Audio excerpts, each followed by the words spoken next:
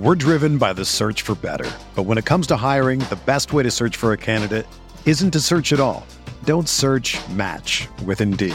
Indeed is your matching and hiring platform with over 350 million global monthly visitors, according to Indeed data, and a matching engine that helps you find quality candidates fast. Ditch the busy work. Use Indeed for scheduling, screening, and messaging so you can connect with candidates faster. Leveraging over 140 million qualifications and preferences every day, Indeed's matching engine is constantly learning from your preferences, so the more you use Indeed, the better it gets. Join more than 3.5 million businesses worldwide that use Indeed to hire great talent fast. And listeners of this show will get a $75 sponsored job credit to get your jobs more visibility at Indeed.com/Blue Wire. Just go to Indeed.com/Blue Wire right now and support our show by saying that you heard about Indeed on this podcast. That's Indeed.com/Blue Wire. Terms and conditions apply. Need to hire? You need Indeed. This podcast episode is brought to you by Coors Light. These days, everything is go, go, go. It's nonstop hustle all the time. Work, friends, family, expect you to be on 24/7. Well, sometimes you just need to reach for a Coors Light because it's made to chill. Coors Light is cold lagered, cold filtered, and cold packaged. It's as crisp and refreshing as the Colorado Rockies. It is literally made to chill. Coors Light is the one I choose when I need to unwind. So when you want to hit reset, reach for the beer that's made to chill. Get Coors Light in the new look delivered straight to your door with Drizzly or Instacart. Celebrate responsibly. Coors Brewing Company, Golden, Colorado. Love a good deal? Sail into the season at Banana Republic Factory's Mega Labor Day Sale. Entire store 50 to 70% off. Dresses from $19.99. Polos from $16.99. Find your nearest store or shop online only at Banana Republic Factory. We're talking second-year running backs and wide receivers. Who has the potential to break out in surprising historical projections on RotoViz Radio?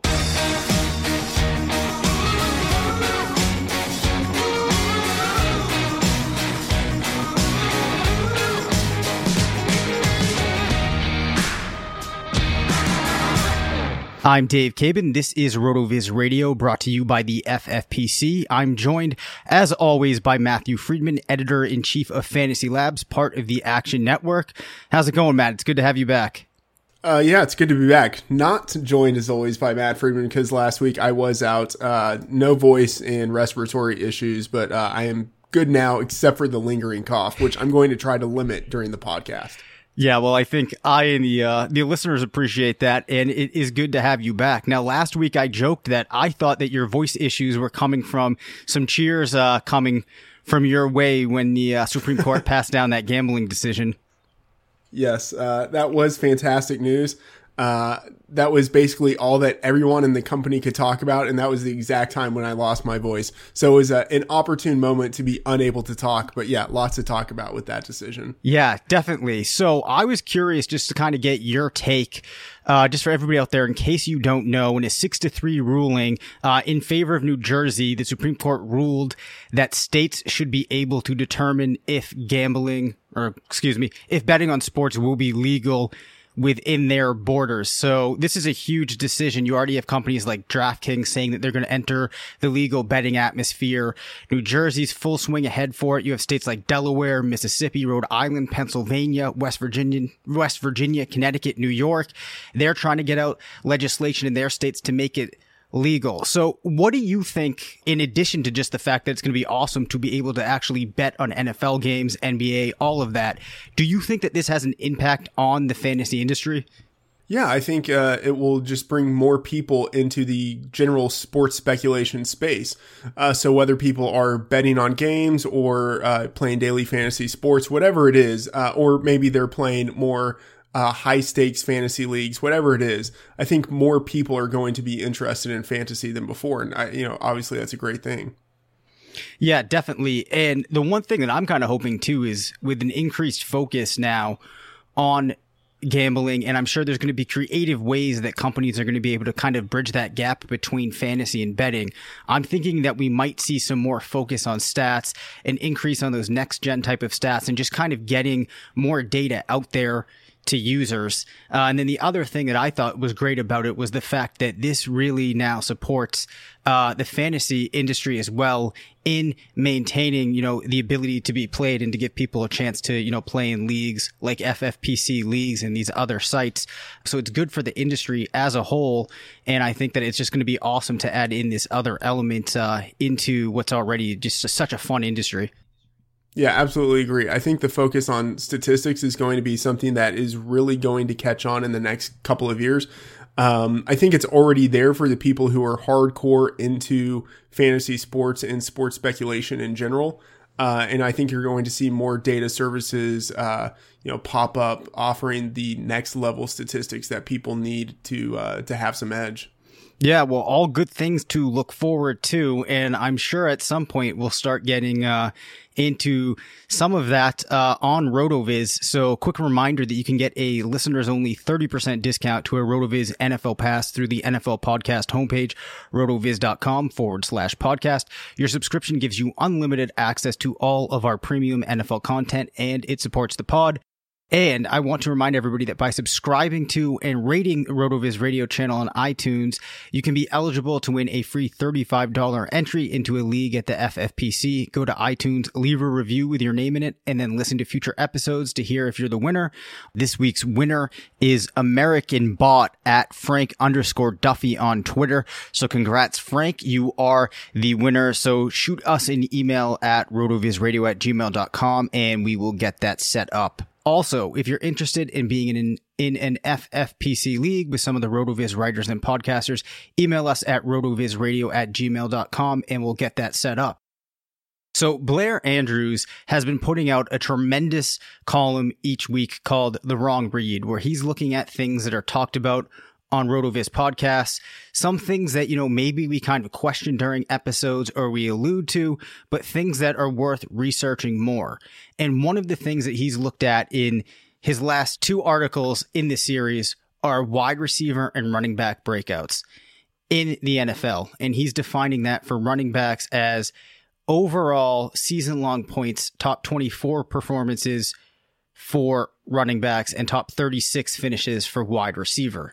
And what he came to find essentially was that the majority of players that do break out are doing so either in their rookie year or the majority do it in their second year. If they're not breaking out after year one or year two, they're less likely, and it's rare that they do break out.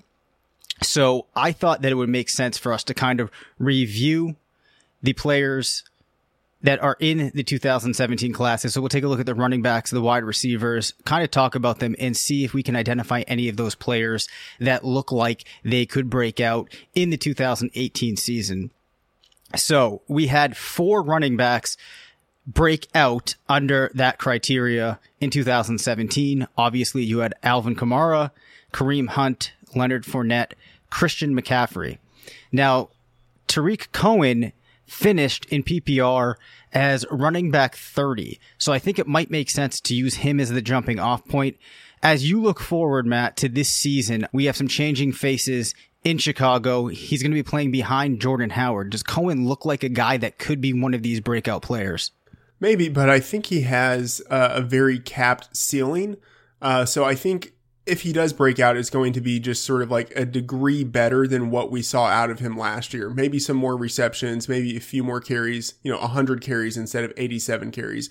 Maybe 60 receptions instead of 53, and maybe a few more touchdowns. But I don't think it's going to be a big leap forward. If there's someone in this class I would expect to take a big leap forward, I think it's clearly Joe Mixon, because he was highly inefficient as a rookie, but they were giving him carries, and he is a prolific receiver. So if they continue to amp up his usage, which we would expect to see, I could see him having a massive breakout.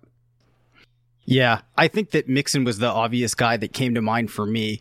There's no question of Jeremy Hill being there now. We've seen Gio Bernard kind of losing, command that he had in that offense. He'd been a very popular fantasy pick for a number of years running. Last year, I think we saw him kind of take a step back, and it doesn't seem that there's any reason that Mixon shouldn't get the opportunity right out of the gate. And if you look at the targets that Bernard has had year in and year out, he doesn't even have to cede a huge percentage of that for Mixon to pick up another 20, 25, 30 targets. So I think we could definitely be looking at him as a guy that would be that breakout. If you look at the Bengals offense as a whole, though, do you have any concerns that, they might not be able to function well enough to support a top 24 running back? I don't think it's going to be a great offense, but I think he could be a top 24 running back. Maybe like high-end running back one. High-end running back two. It doesn't take that much for a guy at this point, just because of the devaluation of the position in general, for a guy to be a high-end running back two. If he gets, last year, he wasn't all that far off of 1,000 yards. So if he just gets, a few more touches per game, he could be a 1,200 yard guy with, 8 to 10 touchdowns. Like, that puts him there. Yeah, it certainly does. So I think that Mixon is the obvious choice. Now, I'm just going to quickly read off for everybody the other guys that we could possibly be considering. I find it interesting what's going to shake out in that Green Bay backfield with Jamal Williams and Aaron Jones. There's also names such as Samaje Perine, Wayne Gallman, Marlon Mack, Corey Clement, Elijah McGuire. Obviously, Dalvin Cook, I think we can all agree you can expect a breakout. I think that was obvious. He would have had it had he played in all the games last year. Other names are Donta Foreman, Chris Carson, James Conner, Brian Hill, Justin Davis, Elijah Hood, Jeremy McNichols. Did any of those pop out? And I think we'll save the conversation about the Green Bay backs because that I want to spend some time on. But out of that list, did anybody pop out to you? Yeah, Cook is obviously someone who's interesting. Foreman is interesting too, but both of those guys are coming off of, fairly serious injuries. So right. I know it's, I know Cook is someone who started off really hot, but he had only, I believe, 3 full games. Maybe it was 4 full games of action. Different offensive coordinator there, returning from the injury. I understand the bullishness on him, but I'm a little bit pessimistic that he can just return and be the player that he was before, especially since it was just a small sample. But I do understand the enthusiasm around him. Marlon Mack is someone who is interesting, but I don't think that he's going to have the requisite touches to become someone who really breaks out at a high level. If he becomes a quote unquote breakout, I think he will just barely slide in as a low end running back too. But I think a lot of the touches in that Indianapolis backfield are going to be split. And I think Nyheim Hines is someone who's going to steal a lot of the workload. Yeah.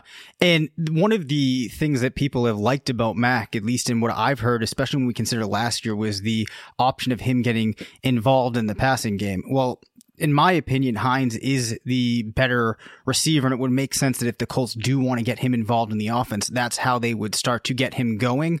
And as it was, we only saw 30 targets go to Mack last year. Obviously, the offense could change if Andrew Luck is healthy. So, well, like you, I can understand why there might be some excitement about Mack. I have trouble getting on board with him having that breakout season.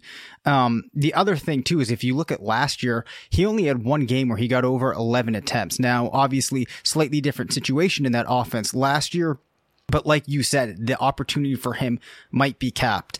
And there's a lot of, I guess, concern if Luck doesn't come back. I don't think, even if you remove the fear of the targets or whatnot, that offense just doesn't feel like one that's going to have that running back in an RB2 range where they're going to be controlling games, going to be able to rely on their back. So, as I mentioned before, I find one of the backfields that's very interesting this season to be Green Bay's. And I don't really have a good feel for who's going to emerge with the large majority of carries and targets in that offense. Naturally, you have the two players that are going to be in their second year with Jamal Williams and Aaron Jones. There's still Ty Montgomery hanging out. I think that Montgomery figures to be the third in line. Out of Williams and Jones, who do you see getting that work? I think it's Jones. He was the more impressive guy. They were drafted in comparable ranges, like just one round apart, pretty identical. I know that Williams did get more of the work last year, but I think Jones flashed a little bit more when he was able to get in there. And I think he's the better receiver too. So In the end, I have Jones as the guy that I think will win out. And also, I think he has the lower draft range right now in terms of ADP, which, I think makes him much more attractive also. Yeah, that certainly does. Well, let me do a quick little query here on this. So it looks like the last time that I refreshed ADP in my file, Williams was going around 86 in PPR leagues, and Aaron Jones was going... it should be somewhere around there. He was going at 95. So it looks like there is a little bit of a favor right now with the drafting public to Williams. The thing that makes it really hard to tease out with them is we saw a lot of injuries in that backfield, really creating a murky situation to figure out. So if they don't cannibalize the work from each other, which I suspect that the team is going to want to find one back that they're going to use more than the others, do you think that back in that Packers offense, where would you, I guess let me rephrase that, where would you place the ceiling for that back if one of these guys is able to run away with the work? A low-end running back one. Think of Eddie Lacy back in the day when he was, a better receiver than people kind of give him credit for being, and still fairly effective as a runner. Because that offense will be able to move up and down the field. So even though Aaron Rodgers isn't someone who routinely likes to hand the ball off to his running back at the goal line, that guy will still get some usage near the goal line. So that's someone who has, anywhere from like a 12 to 1,400 yard ceiling with 8 to 12 touchdowns. Yeah. And just before we close out on them, now I normally don't like to look at yards per carry that much, but I think it's something that teams and coaches will look to. And just for a comparison, Williams averaged just 3.6 yards per attempt on his carries. Aaron Jones was at 5.5. So there definitely was a delineation there. So I can see why you would like Jones better, and I imagine that the coaching staff might be more willing to look his way first. And just sorry, one more thing to add on to that. Jones was much more athletic in his pre-draft workouts. Just a different type of athlete than Jamal Williams, and that's not to say that that's like the most important thing. There have been relatively unathletic running backs to have success, but I think it does give him another edge. Yeah. I remember too, when I was looking at these guys coming into school, the profile for Jones jumped out a lot more. And going into the season, he was the guy that I thought would get the first look there. So we'll see how that shakes out. Now, a couple of names that we have to imagine have no chance of breaking it at this point are Samaje Perine and Wayne Gallman, who will be playing behind Darius Geis and Saquon Barkley. These are guys, I guess at this point we'd have to wait till maybe later in their career when they change teams. But as Blair pointed out in his articles, it's going to be very challenging for these guys to make that happen, especially in year 5 when the rookie contracts expire. Long term, do you see any hope for either of them? I can't imagine you were that high on either of them coming out of school. I did like Perine to the extent that he was very productive as a true freshman at Oklahoma. And even in his second and third seasons when he was having to split work with Joe Mixon, he was still pretty productive. But at this point, Perine and Gallman, I think they're basically left for dead. I don't have much interest in either.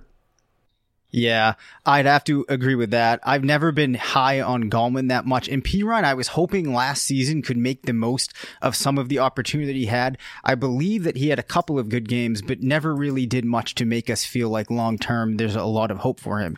Now, a similar player in that he had one monster game was Corey Clement for the Eagles. He actually put up a 26-point performance in week 9. Obviously, Jay Ajayi is there. You think he has any chance of getting into this rotation? I think he's in the rotation. I think that's like a pain, in the side for everyone who wants Jay Ajayi to break out.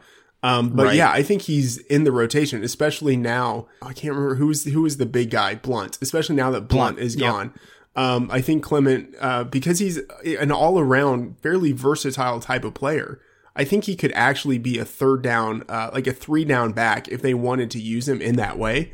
But yeah, I think they're going to continue to give him a role.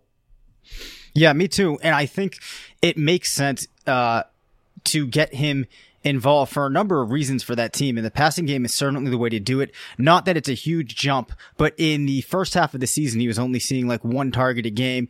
Down the stretch, they did start to give him 3 looks a game, which I know isn't much, but it does kind of signal that maybe they're starting to incorporate him more. And as you said, with Blount gone, it makes sense that he could get into the mix. And you have to figure if Ajayi misses some time, he would be the guy that would step up, especially with that team not going after one of these high profile running backs in the draft. Like there'd been rumors that Geis they might have been looking at. And I think that actually might have been where he had the bit of the blow up in the meeting. Is that right? Yeah, it's possible. I honestly don't know the details in terms of which team it was that he had issues with.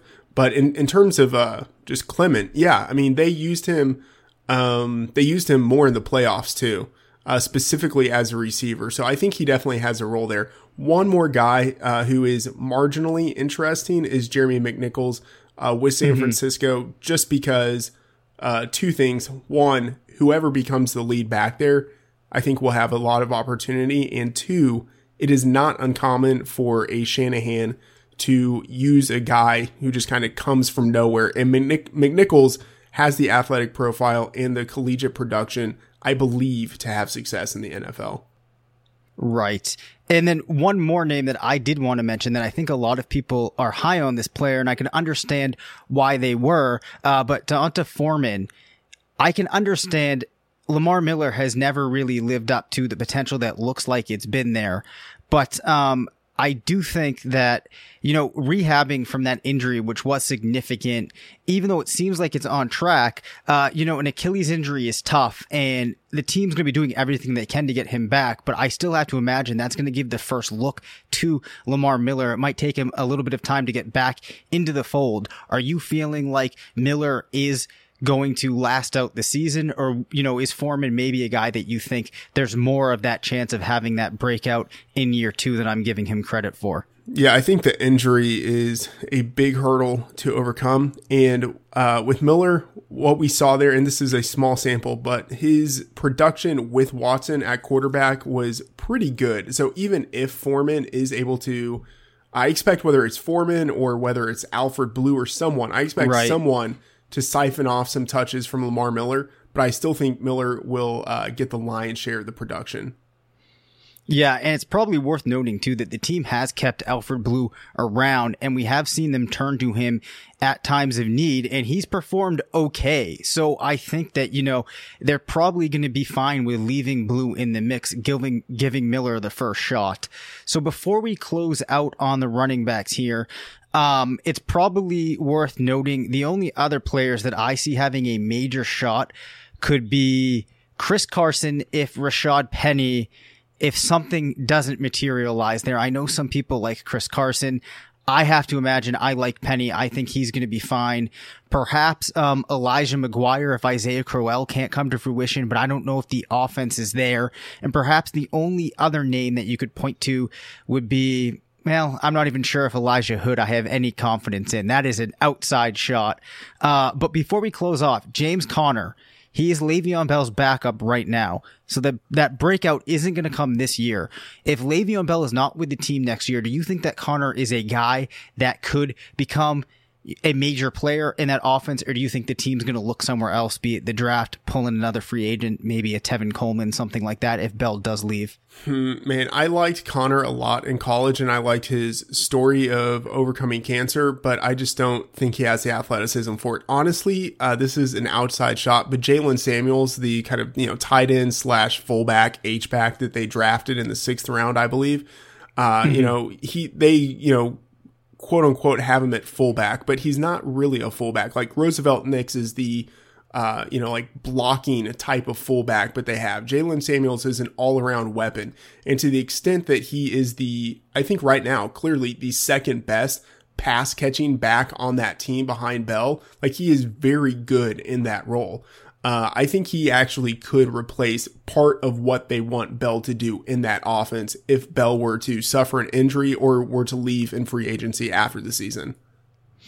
Okay, that's fair enough, and that's another name that we need to add to keep track of. So it seems like our consensus kind of is Cohen should have a good season, but the main guy that we'd be looking to for a breakout is Joe Mixon.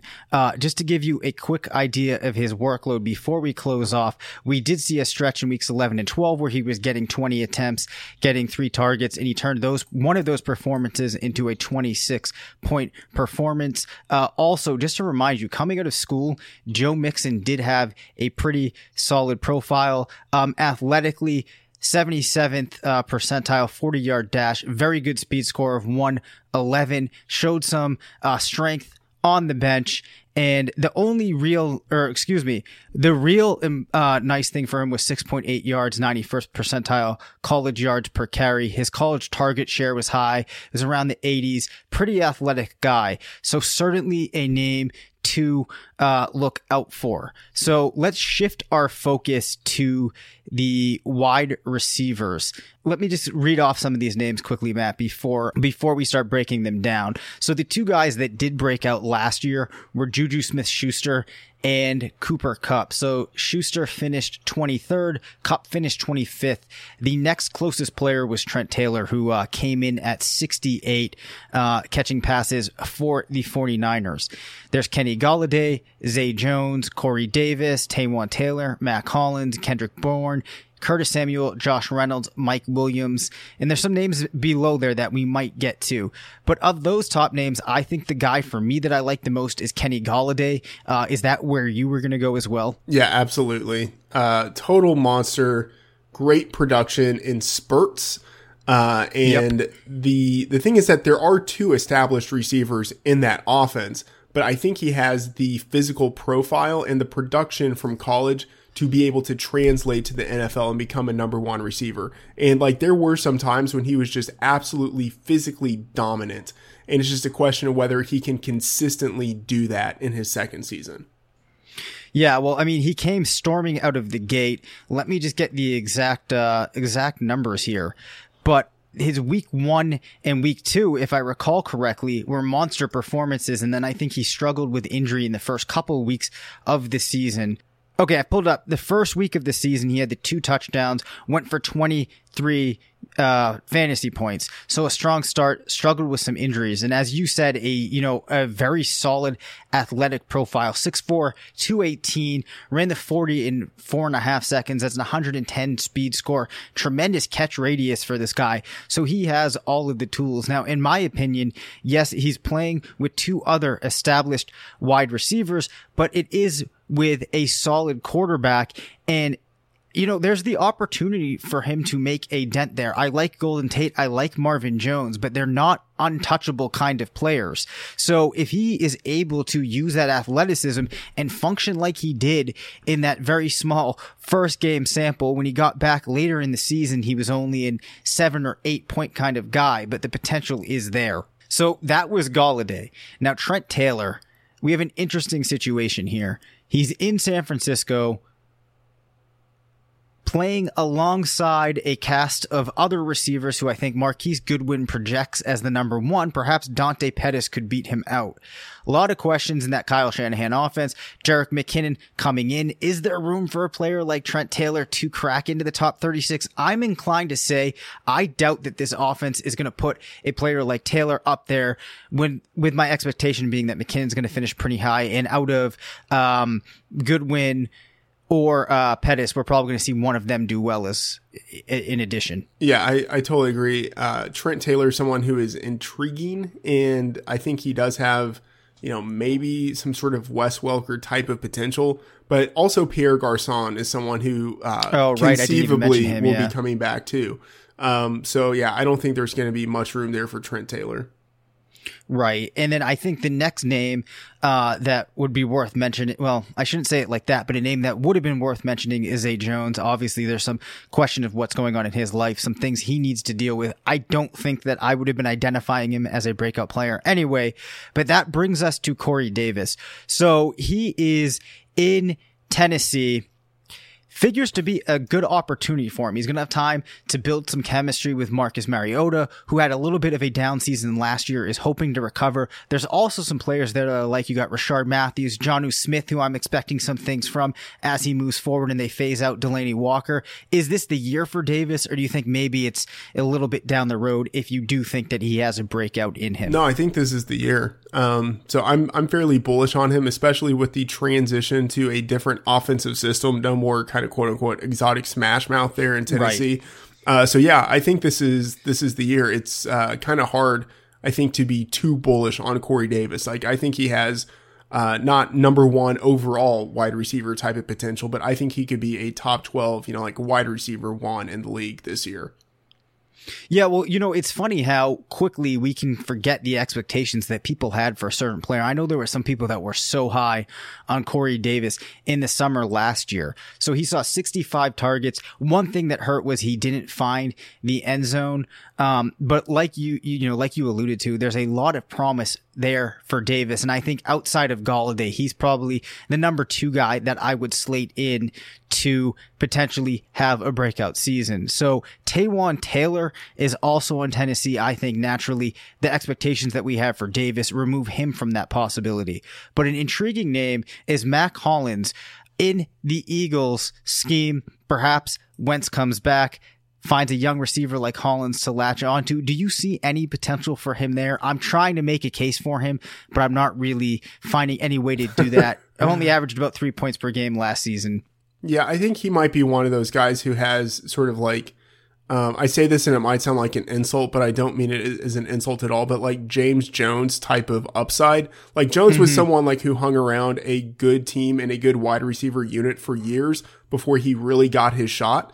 And I think that might be the case with someone like Hollins. He wasn't a top 100 pick. He has Jeffrey to contend with, Nelson Aguilar, now Mike Wallace. Like, he doesn't really duplicate much of what any of those guys do. Maybe the closest is Alshon Jeffrey. But I think he's just blocked. But I think he's going to be a very good number 4 wide receiver for a number of years. And then, one of those guys will get injured or leave, and then I think he'll get his shot. Yeah. Always good when you're labeled as a very good number 4 wide receiver, right? Yeah, I mean, it's just a circumstance. He's on a good team, a dynamic offense. He's just buried behind 3 guys who have very locked in roles. Yeah, for sure.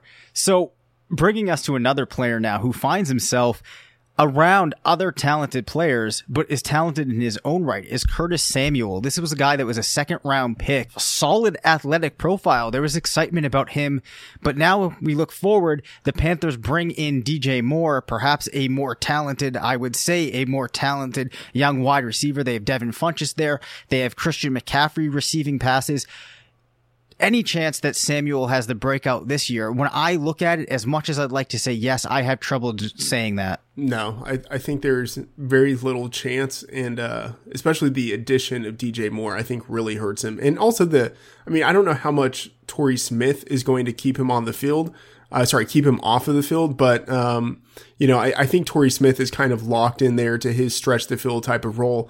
If they didn't have him, I think Curtis Samuel would have a chance as the number 3 receiver, and then someone who could kind of carve out his own niche role in what he did in that offense. I just don't know if he's going to see the field. Yeah, and I mean, so he missed week 11 on. The most targets he saw were 7 in week 10, but before that, there really wasn't a whole lot of action. Highest air yards on the season were 76, which also came in that week 10, but he only averaged about 31 air yards per game. You've added in a dynamic player in DJ Moore this season. I just don't see it materializing for Samuel. And I think long term for Samuel, obviously he took a huge hit with them bringing in DJ Moore. Perhaps when Greg Olsen hangs things up, that gives him some, it opens up some targets in that offense, but I wouldn't bank on it. Quick interjection here. Matt and I recorded this episode on Tuesday around 8:30 before the Hunter Henry news broke. He will be missing the season. Naturally, that would have changed the forthcoming analysis. Mike Williams, I think we need to talk about playing for the Chargers. Rookie season did not go as planned. He was another one of those guys that there was a lot of hype for heading into the NFL. Didn't materialize year 1, year 2, any possibility playing behind Keenan Allen?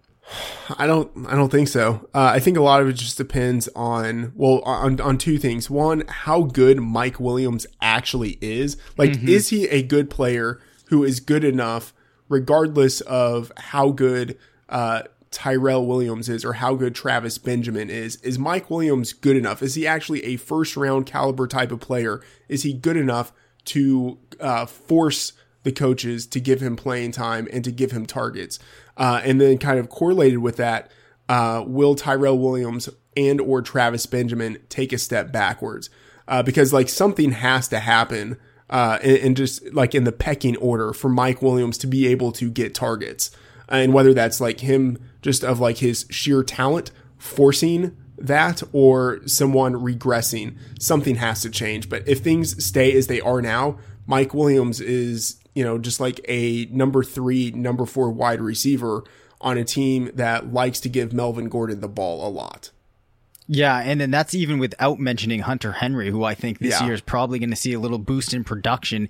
And I like Williams and Benjamin somewhat from a fantasy perspective, but I think in terms of just looking at that receiving core and how the pieces all work, I think they fit in there nicely as well. So it's not like the team really needs to push Williams into any type of role there.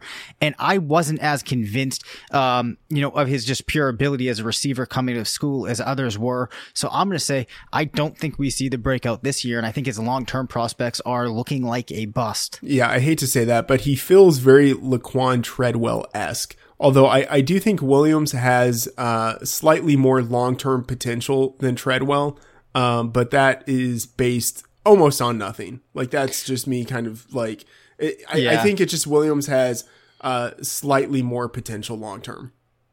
Oh, I would agree with that, because that just makes me want to bring up the question to get your take on this, since we haven't talked about this before. Is Treadwell even good? I'm not convinced he's good at all, right? I mean, we don't have much evidence that he is good except for like one highlight play where he made a really good one-handed catch. I mean, the one thing I will say is that Treadwell was very young when he entered the league. Right. So maybe there is this adjustment period. And in his 3rd or 4th season or something like that, maybe he could break out. It does happen. Like, I mean, it's, I would say it's sort of like in the 5% range of happening, where you do have guys like Michael Irvin, who, although Irvin still had more production in his first 3 seasons, but Irvin didn't really break out until his 4th year.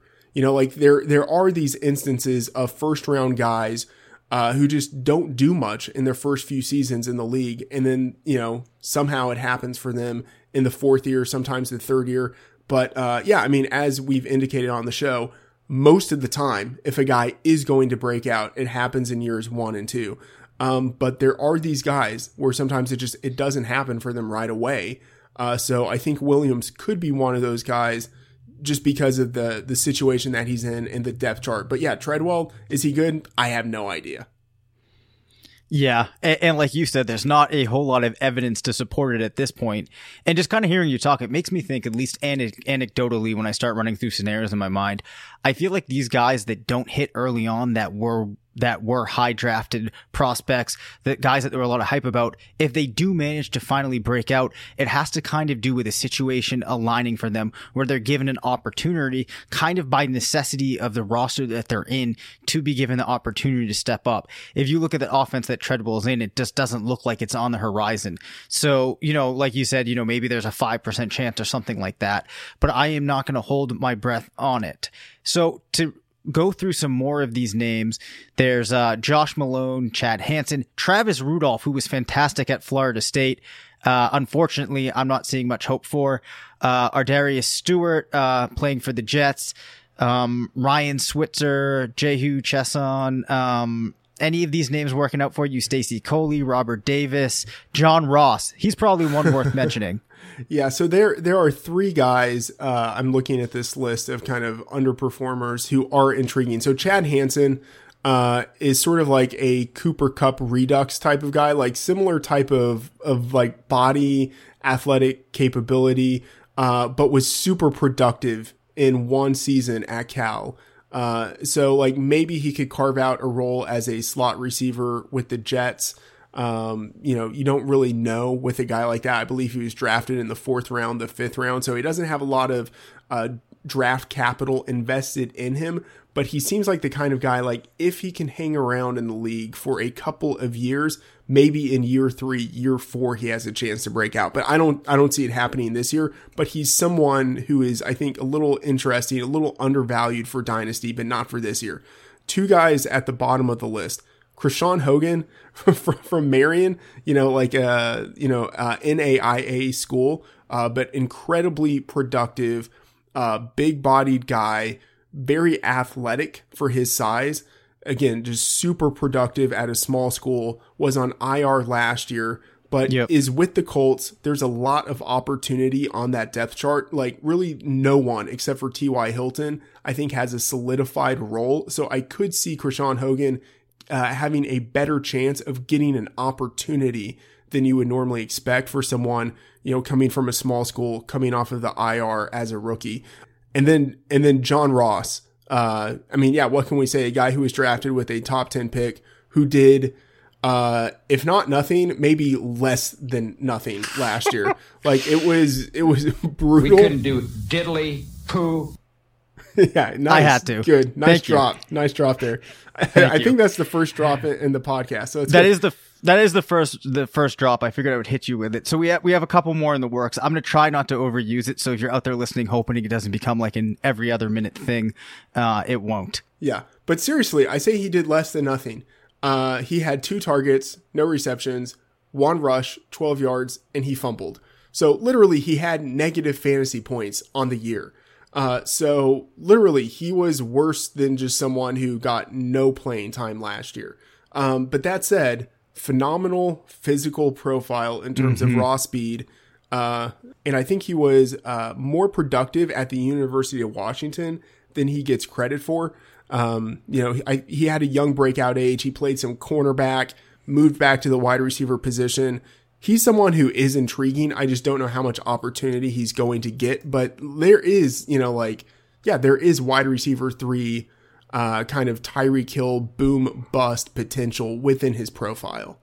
Yeah, well, I think it's worth reminding people, these numbers just absolutely pop off the page. If you go to playerprofiler.com, where I am right now, breakout age of 18.8, 18 yards per reception in college, but more importantly, a 4.22 40-yard dash, burst score of 129, 86th percentile. When you see numbers like that and you think about the fact that he's still only 22 and a half, it's hard not to get excited.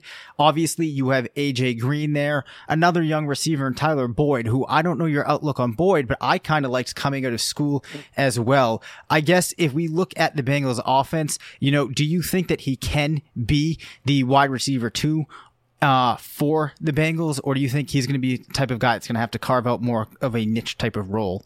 I think it could be a combination, like wide receiver 3+. Where maybe LaFell isn't quite as productive as they want, or they don't give him the ball as much as they did last year. And then, he gets a few scripted plays per game and a few more touches per game than you'd maybe expect. And then he's just highly efficient with those. He has some 70-yard touchdowns where it's like, oh my goodness, I didn't see that coming, but he just got 20 fantasy points. So things like that where, you don't expect it, but it just happens because they use him as a kick returner and he gets a touchdown. Just like Tyreek Hill-esque type of, fluky splash plays where over the course of the season it adds up to, wide receiver 3 production. Yeah, and just to put things in perspective on LaFell, so the last couple of seasons he's averaged around 83 targets per game, solid air yards actually, so even though he's a name that you might forget, other than when he had that one season with the Patriots where he was pretty good, there is a fair amount of work going his way. He is the entrenched number 2, which will make it hard for these younger receivers that they do have to get work. And then obviously you have AJ Green, who could very realistically go for 170, 175 targets. So I think we've covered all of the receivers that I thought were worth mentioning, unless there was a name that I missed that you wanted to touch upon. No, we're good. But one player I think we need to talk about with a very, very late breakout, Tavon Austin goes to Dallas. Going to make the switch to running back. Is this the year? No, I believe not. No, it's unless he absolutely not. unless he gets those 24 touches that Stephen Jones is predicting. Not a lot on the horizon for Tavon Austin in Dallas, but something you should be paying attention to is the Fantasy Football Players Championship, the home of season-long high-stakes fantasy football. The fantasy draft season is heating up, and the FFPC has a format to suit your interest and budget, whether you like best ball or superflex or classic managed leagues. There are drafts daily with entry fees starting just $35, jumping to a slow or live draft today. If you like Dynasty, the FFPC has almost 200 active Dynasty leagues with entry fees starting at $77 and going up to $2,500. And the incredible thing is not a single Dynasty league has folded in 8 years. New Dynasty leagues are forming right now with startup drafts launching on a regular basis. Don't miss the FFPC experience. Go to myffpc.com and register now. That's myffpc.com,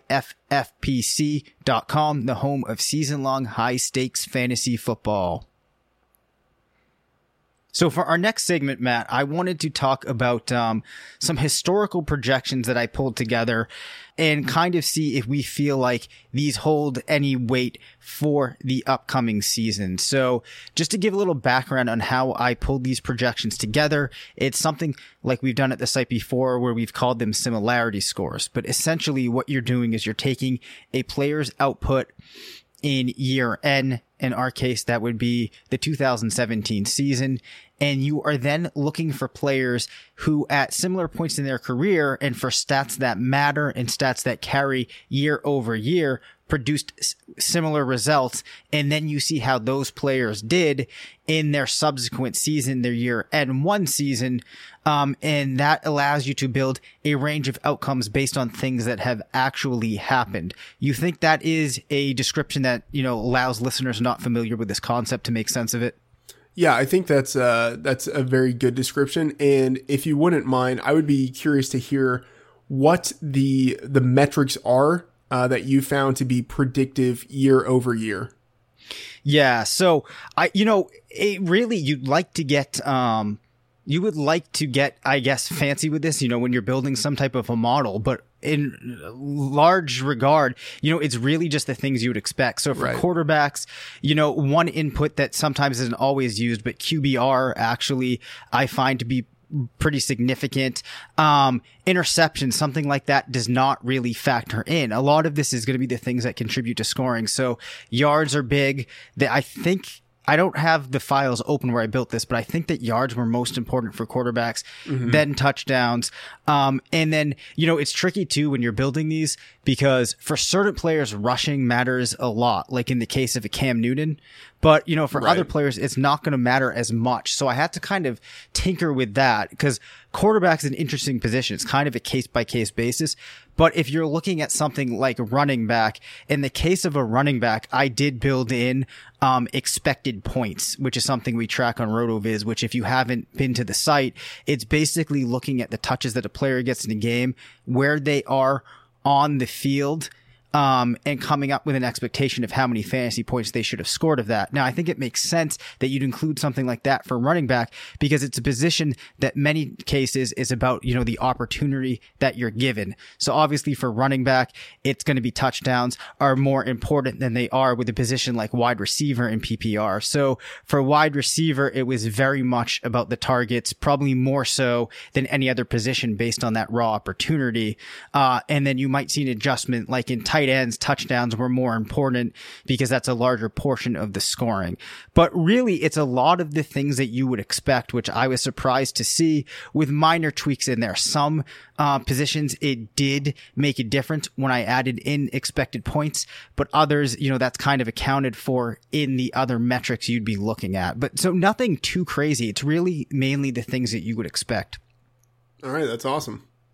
So the first player that I want to look at, and we're going to run through a couple of these. At some point, these will be coming out on the site. But Matt Ryan, to put things in perspective, he's a player that in 2013 finished 15th at the position, 7th in 2014, 19th in 2015, 2 in 2016, a season that I don't see him repeating ever.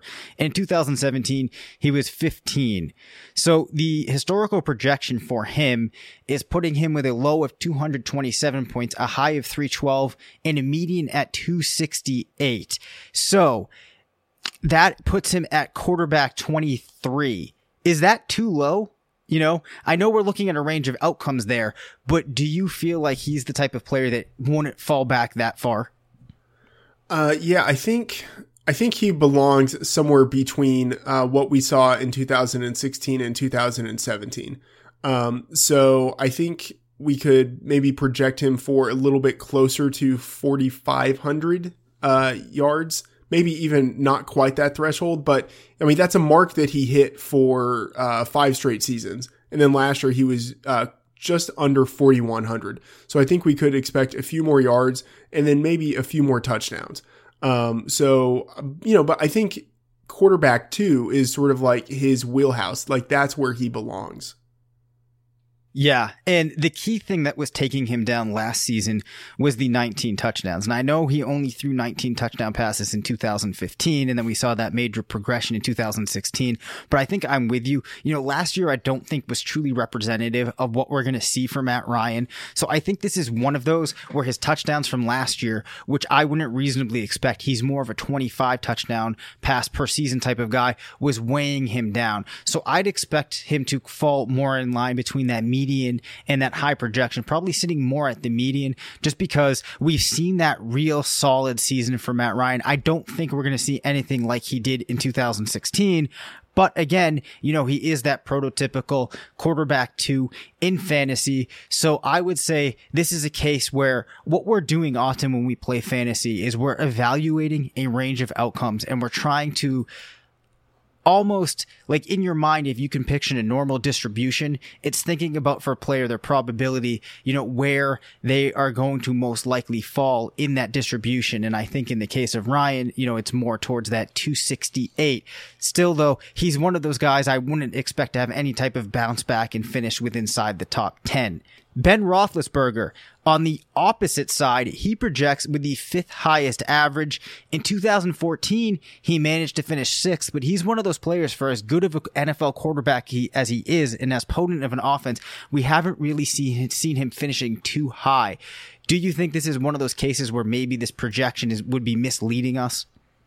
Amazingly, no. I mean, I don't think I would draft him that high, but on a weekly basis, he has that type of upside. And especially the thing is, I would like your opinion on this. Sure. His home road splits are ridiculous, but they've been there for so long that I think it is something that is actually predictive.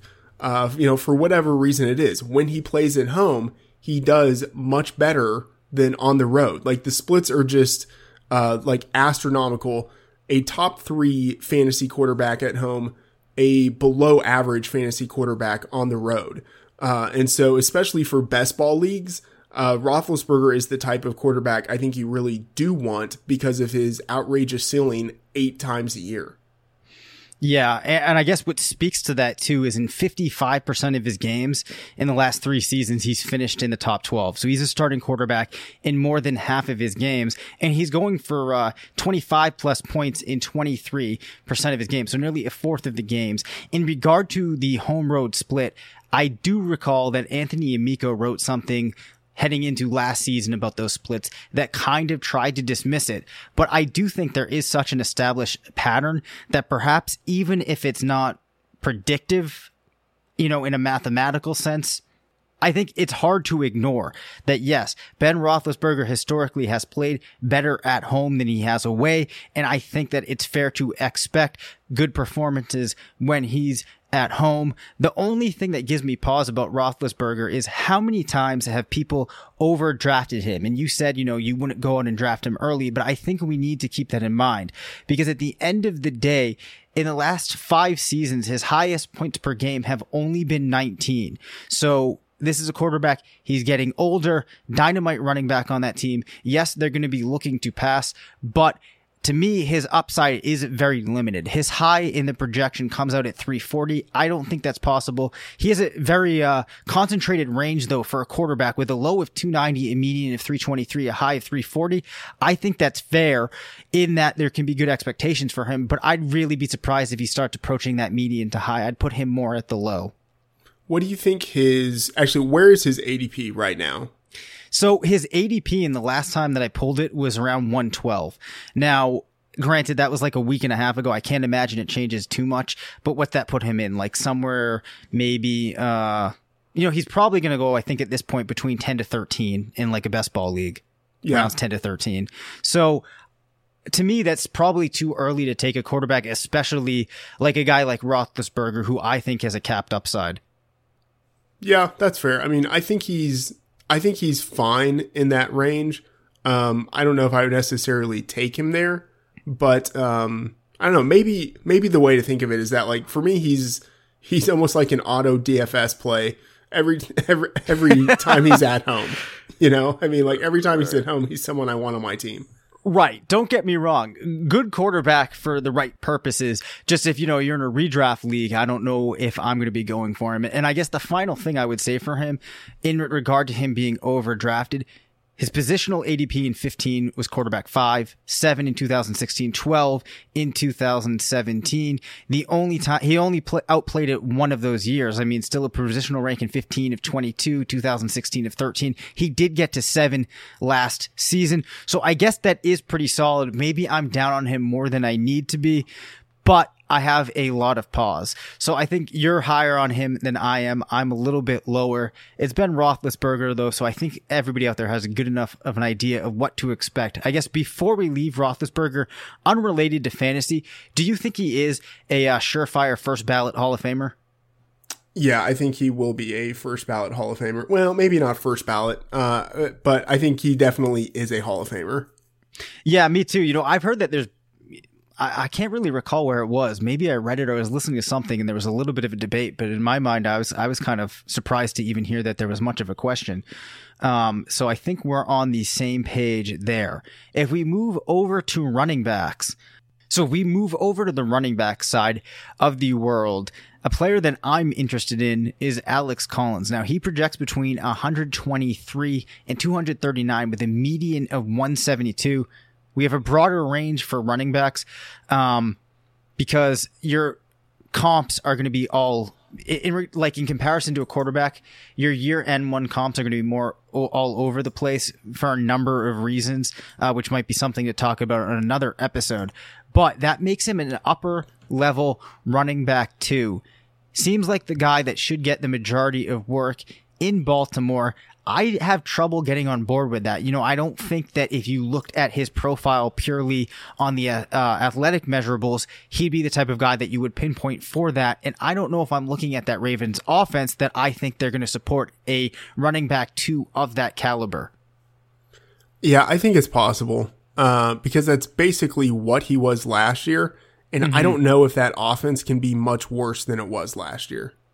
And it took him a while to establish himself too. So he was pretty much a mid-level running back too, and he started just 12 games. If he becomes the guy, then yeah, I think he's a high-end running back too, which I think maybe speaks more to the dearth of real running back options instead of like his overall capability. But I mean, at the same time, he was an outrageously productive runner in the SEC. So, it's possible that he really could be a decent football player. Yeah, well, gosh, it's hard for me because, if I do pull up his game log from last season, when he kind of got entrenched as the main guy, he went 16, 6, 17, 14, 24, 25, 10, and 10. Yet, so you're right. If things do go as they did last year, the potential is certainly there. I'm noticing kind of an interesting paradigm here, which is you're always optimistic. I'm always pessimistic, it seems like. So I think that's good. Yeah, I definitely tend to be more optimistic, except when I'm not, and then I'm really not. So maybe it takes a little bit for me to really be pessimistic about a guy. Okay. All right. Well, that's fair. So I think maybe we'll push people right into the middle. Derrick Henry, Low of 82, high of 187. That is a broad range, but it does speak to the possibility for a really bad outcome. Naturally, Dion Lewis is going to be there, so I don't think anybody's expecting Henry to have a monster season, but I do think people still view him as a guy that could be a running back too. Projection like that does give some cause for concern. A median of 145. Is this a projection that you think holds weight, or there's something in the historical, factors that aren't, truly encapsulating his situation in 18? Yeah, not really a fan of the situation. The Dion Lewis signing, I think, is pretty brutal because although I don't think Dion Lewis is best used as a 3-down back, I think the team will give him a little more run on first and second downs than they probably should, and that will really just hurt Derrick Henry's his capability there. So unless Dion Lewis, unless people in the industry, unless we are just reading the Dion Lewis signing incorrectly, and they plan to use him as more of a niche kind of change of pace, 3rd down plus type of back, I think it's a bad situation for Henry. So he's someone I'm avoiding. Yeah, I have trouble getting behind the idea that Henry is as good as we might have originally thought. The organization was hesitant to really let him run away with things. It seemed like they were always favoring Murray. When Murray got injured, Henry still wasn't really able to capitalize like you would like to see him do. So his high-end outcome puts him around 12 points per game.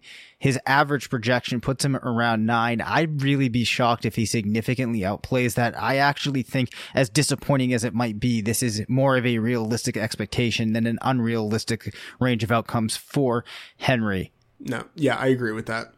Okay, shifting over to wide receiver. The LA Rams really outperformed expectations last season.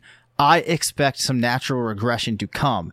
Player that I really liked last season was Robert Woods. Now, the model really, really likes him with a low of 165, median of 211, high of 253. But the thing that it doesn't know is that offense in LA has changed. You now have Brandon Cooks coming in, the subtraction of Sammy Watkins. I think when I look at this situation, I'd like to be as high on the model as Woods, but I think he's probably going to come closer to that low.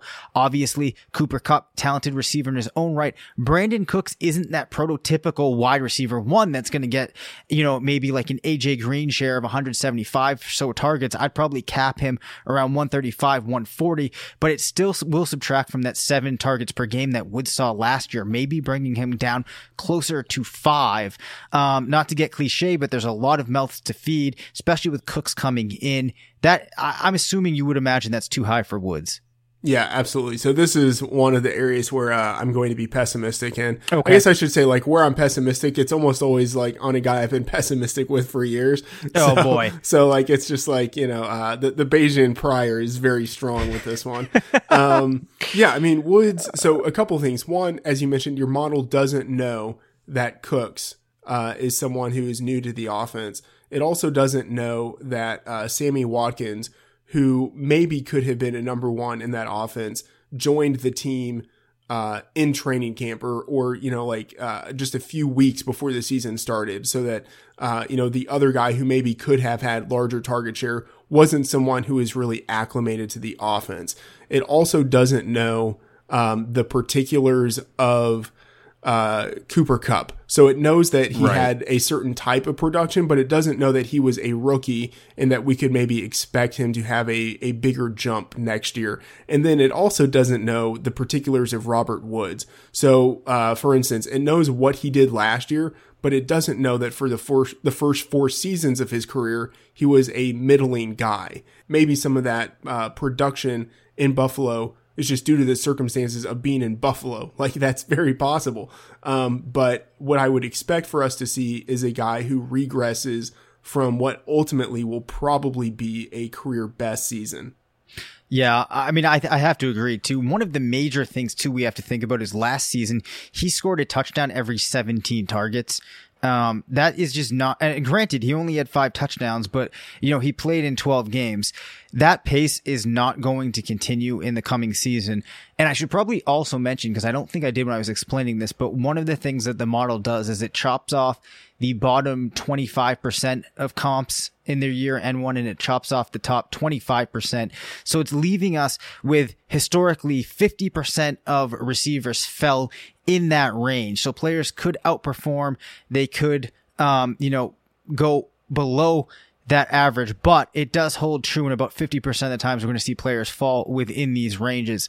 But back to Woods, you put all of this together, and I do think that last year was his best season. I think he outperformed. Had he been in Buffalo earlier in his career, I think he could have been a fantasy wide receiver 3, but he really is just not a wide receiver 1 or even a wide receiver 2 type of guy. I think that a wide receiver 3 outcome for him this season would be very good. I'd put him more though as a wide receiver 4.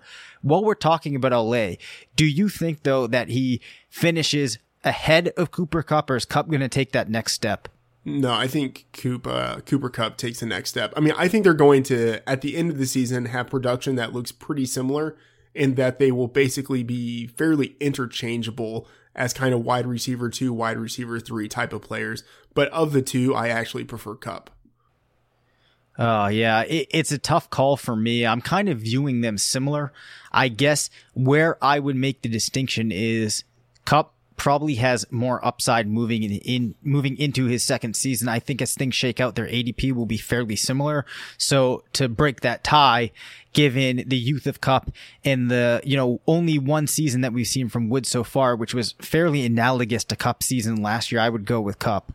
So to close things off, the last guy is Kenny Stills. The model actually likes him as a fringe wide receiver 2, expecting between 123 and 238, an average of 11 points per game.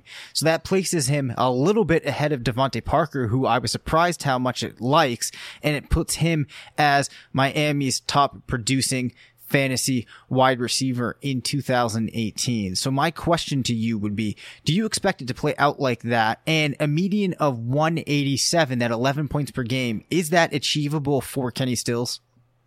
I bizarrely think it is, because I think he's going to get, so let's just look at the targets there. Jarvis Landry has vacated a lot of targets there. And they don't really have an established tight end. Gesicki is someone who could emerge as a force there, but there are a lot of available targets. And so then it's a question of whether you think Devontae Parker actually can emerge in his 4th season as a true wide receiver 1. And even if he does, I still think we could expect a lot of targets, or more targets, to go to Kenny Stills than what he got last year. And last year was his best year in terms of target share for the team. So yeah, I think it actually is possible that Stills could have even more production than what we saw last year. And that was his best season. Yeah, and I guess the one thing though there is, so he was playing with Jay Cutler last season. In air yards per target, he ranked 10 in the league with 15 per target. Another interesting thing to note, so 39 of his passes came from below 10 yards, 41 between 11 to 20, and 25 at 20 plus. So this is a guy that on any given play, as we all know, has the opportunity to rack up big chunks of yardage, maybe break out for a touchdown. Now, in terms of the Cutler versus Tannehill shift there, I don't really know. Can we expect Tannehill to target Stills downfield as much as Cutler may have? Yeah, I don't know. I think that's like a big unknown that it's just like, I think it's impossible for us to really to divine that. I mean, we can see what he did with Tannehill in 2015 and 2016, but we can't really get a sense of how frequently he will be targeted because he had those years in the Jarvis Landry vacuum. So we really just don't know. Right. And, for as touted of a prospect as Devontae Parker was, he still hasn't put it together. I'm not necessarily on board that he's significantly, if better at all, than Kenny Stills. And the dimension that Kenny Stills will bring to this offense, I think, is one that will be more heavily utilized than Parker. So though Parker, I do think, will have some progression this season, I actually like Stills more. So to close off, my final question to you would be, you're in a draft and you see Kenny Stills Stills available as maybe a wide receiver 4 on your team, let's say it's redraft, is he a guy that you would consider?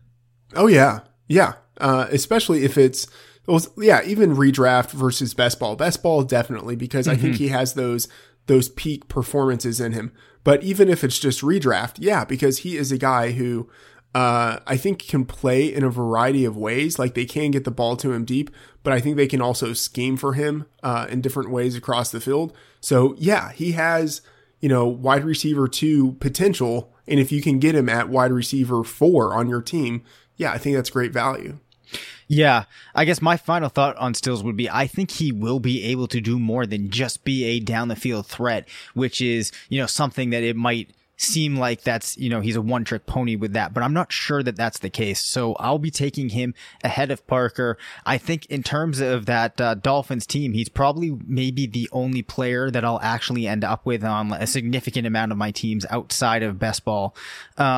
So any final thoughts, anything NFL that you want to touch upon? Yeah, since we basically, I'm turning this into the Dolphins podcast.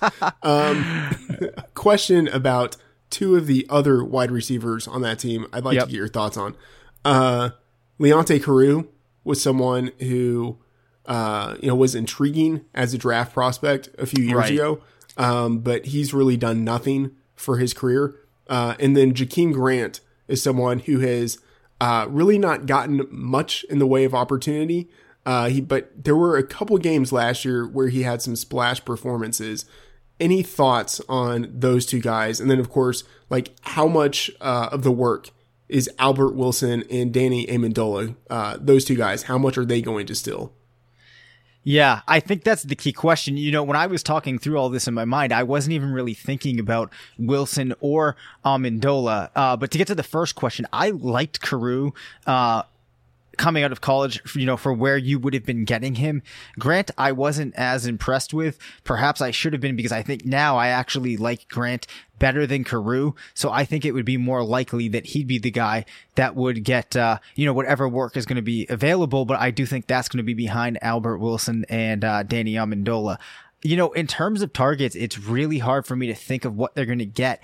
So,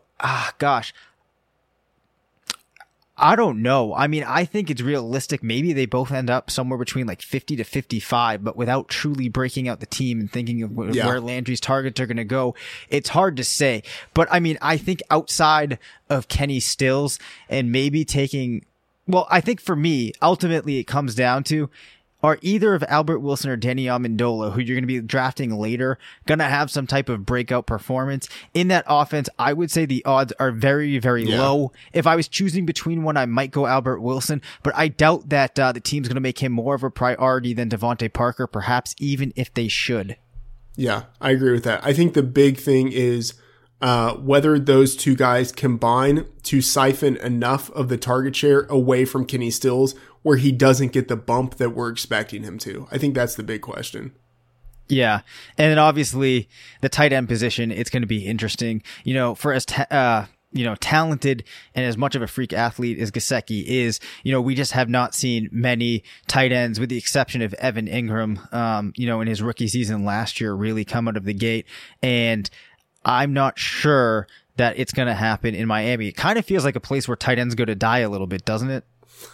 Don't say that. Shut your mouth. I will not shut my mouth.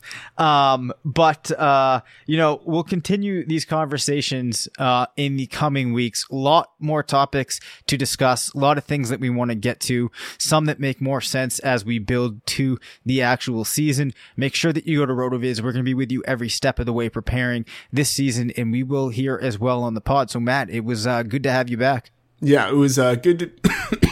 I say this as I cough. It was good to be back, and good to be able to halfway make it through a podcast. Excellent. Well, I'm glad that we were able to connect for this one, and that's going to do it for today's episode. Once again, I'm Dave Cabin. You can follow me on Twitter at DaveCabinFF. My co-host was Matthew Friedman, the Oracle of Iowa, who you can follow at Matt F. the Oracle. This has been RotoViz Radio. Please subscribe to the podcast, leave us a review, and be sure to tune in next week. Thank you for listening to RotoViz Radio. Please rate, review, and contact us via email at rotovizradio@gmail.com. Follow us on Twitter at RotoVizRadio and support the pod by subscribing to RotoViz at a 30% discount through the listener homepage, rotoviz.com/podcast.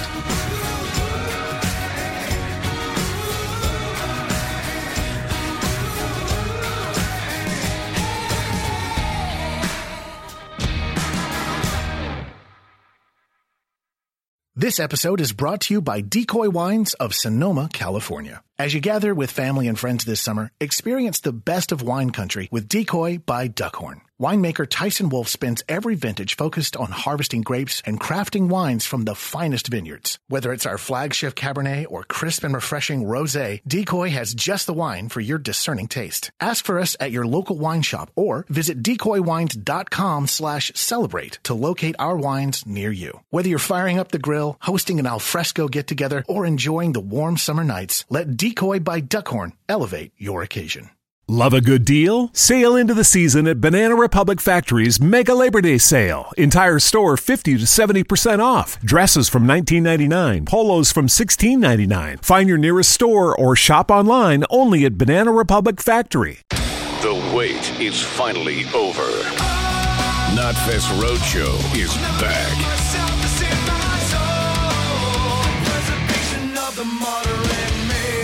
October 13th, Jiffy Lube Live. Featuring Slipknot. With Killswitch Engage, Fever 333, and Code Orange. Tickets on sale now at LiveNation.com. Part of the Mattress Warehouse Concert Series. Whether you're a world-class athlete or a podcaster like me, we all understand the importance of mental and physical well-being and proper recovery for top-notch performance. That's why I'm excited that Unified Healing is sponsoring this podcast. Unified Healing is a new and super innovative global network of wellness centers powered by Energy Enhancement System, or EE System. If you haven't heard of the EE System, you'll want to listen up. This technology promotes wellness, deep relaxation, purification, and rejuvenation. At hundreds of locations across the globe, access to a center is easy and affordable. Interested in experiencing the EE System technology for yourself? Go to unifiedhealing.com/bluewire to learn more and find a center near you. That's unifydhealing.com/bluewire. No material or testimonials on the Unified Healing website are intended to be viewed as medical advice or a substitute for professional medical advice, diagnosis, or treatment. Always seek the advice of your physician or other qualified healthcare provider with any questions you may have regarding a medical condition or treatment and before undertaking a new healthcare regimen, including EE System.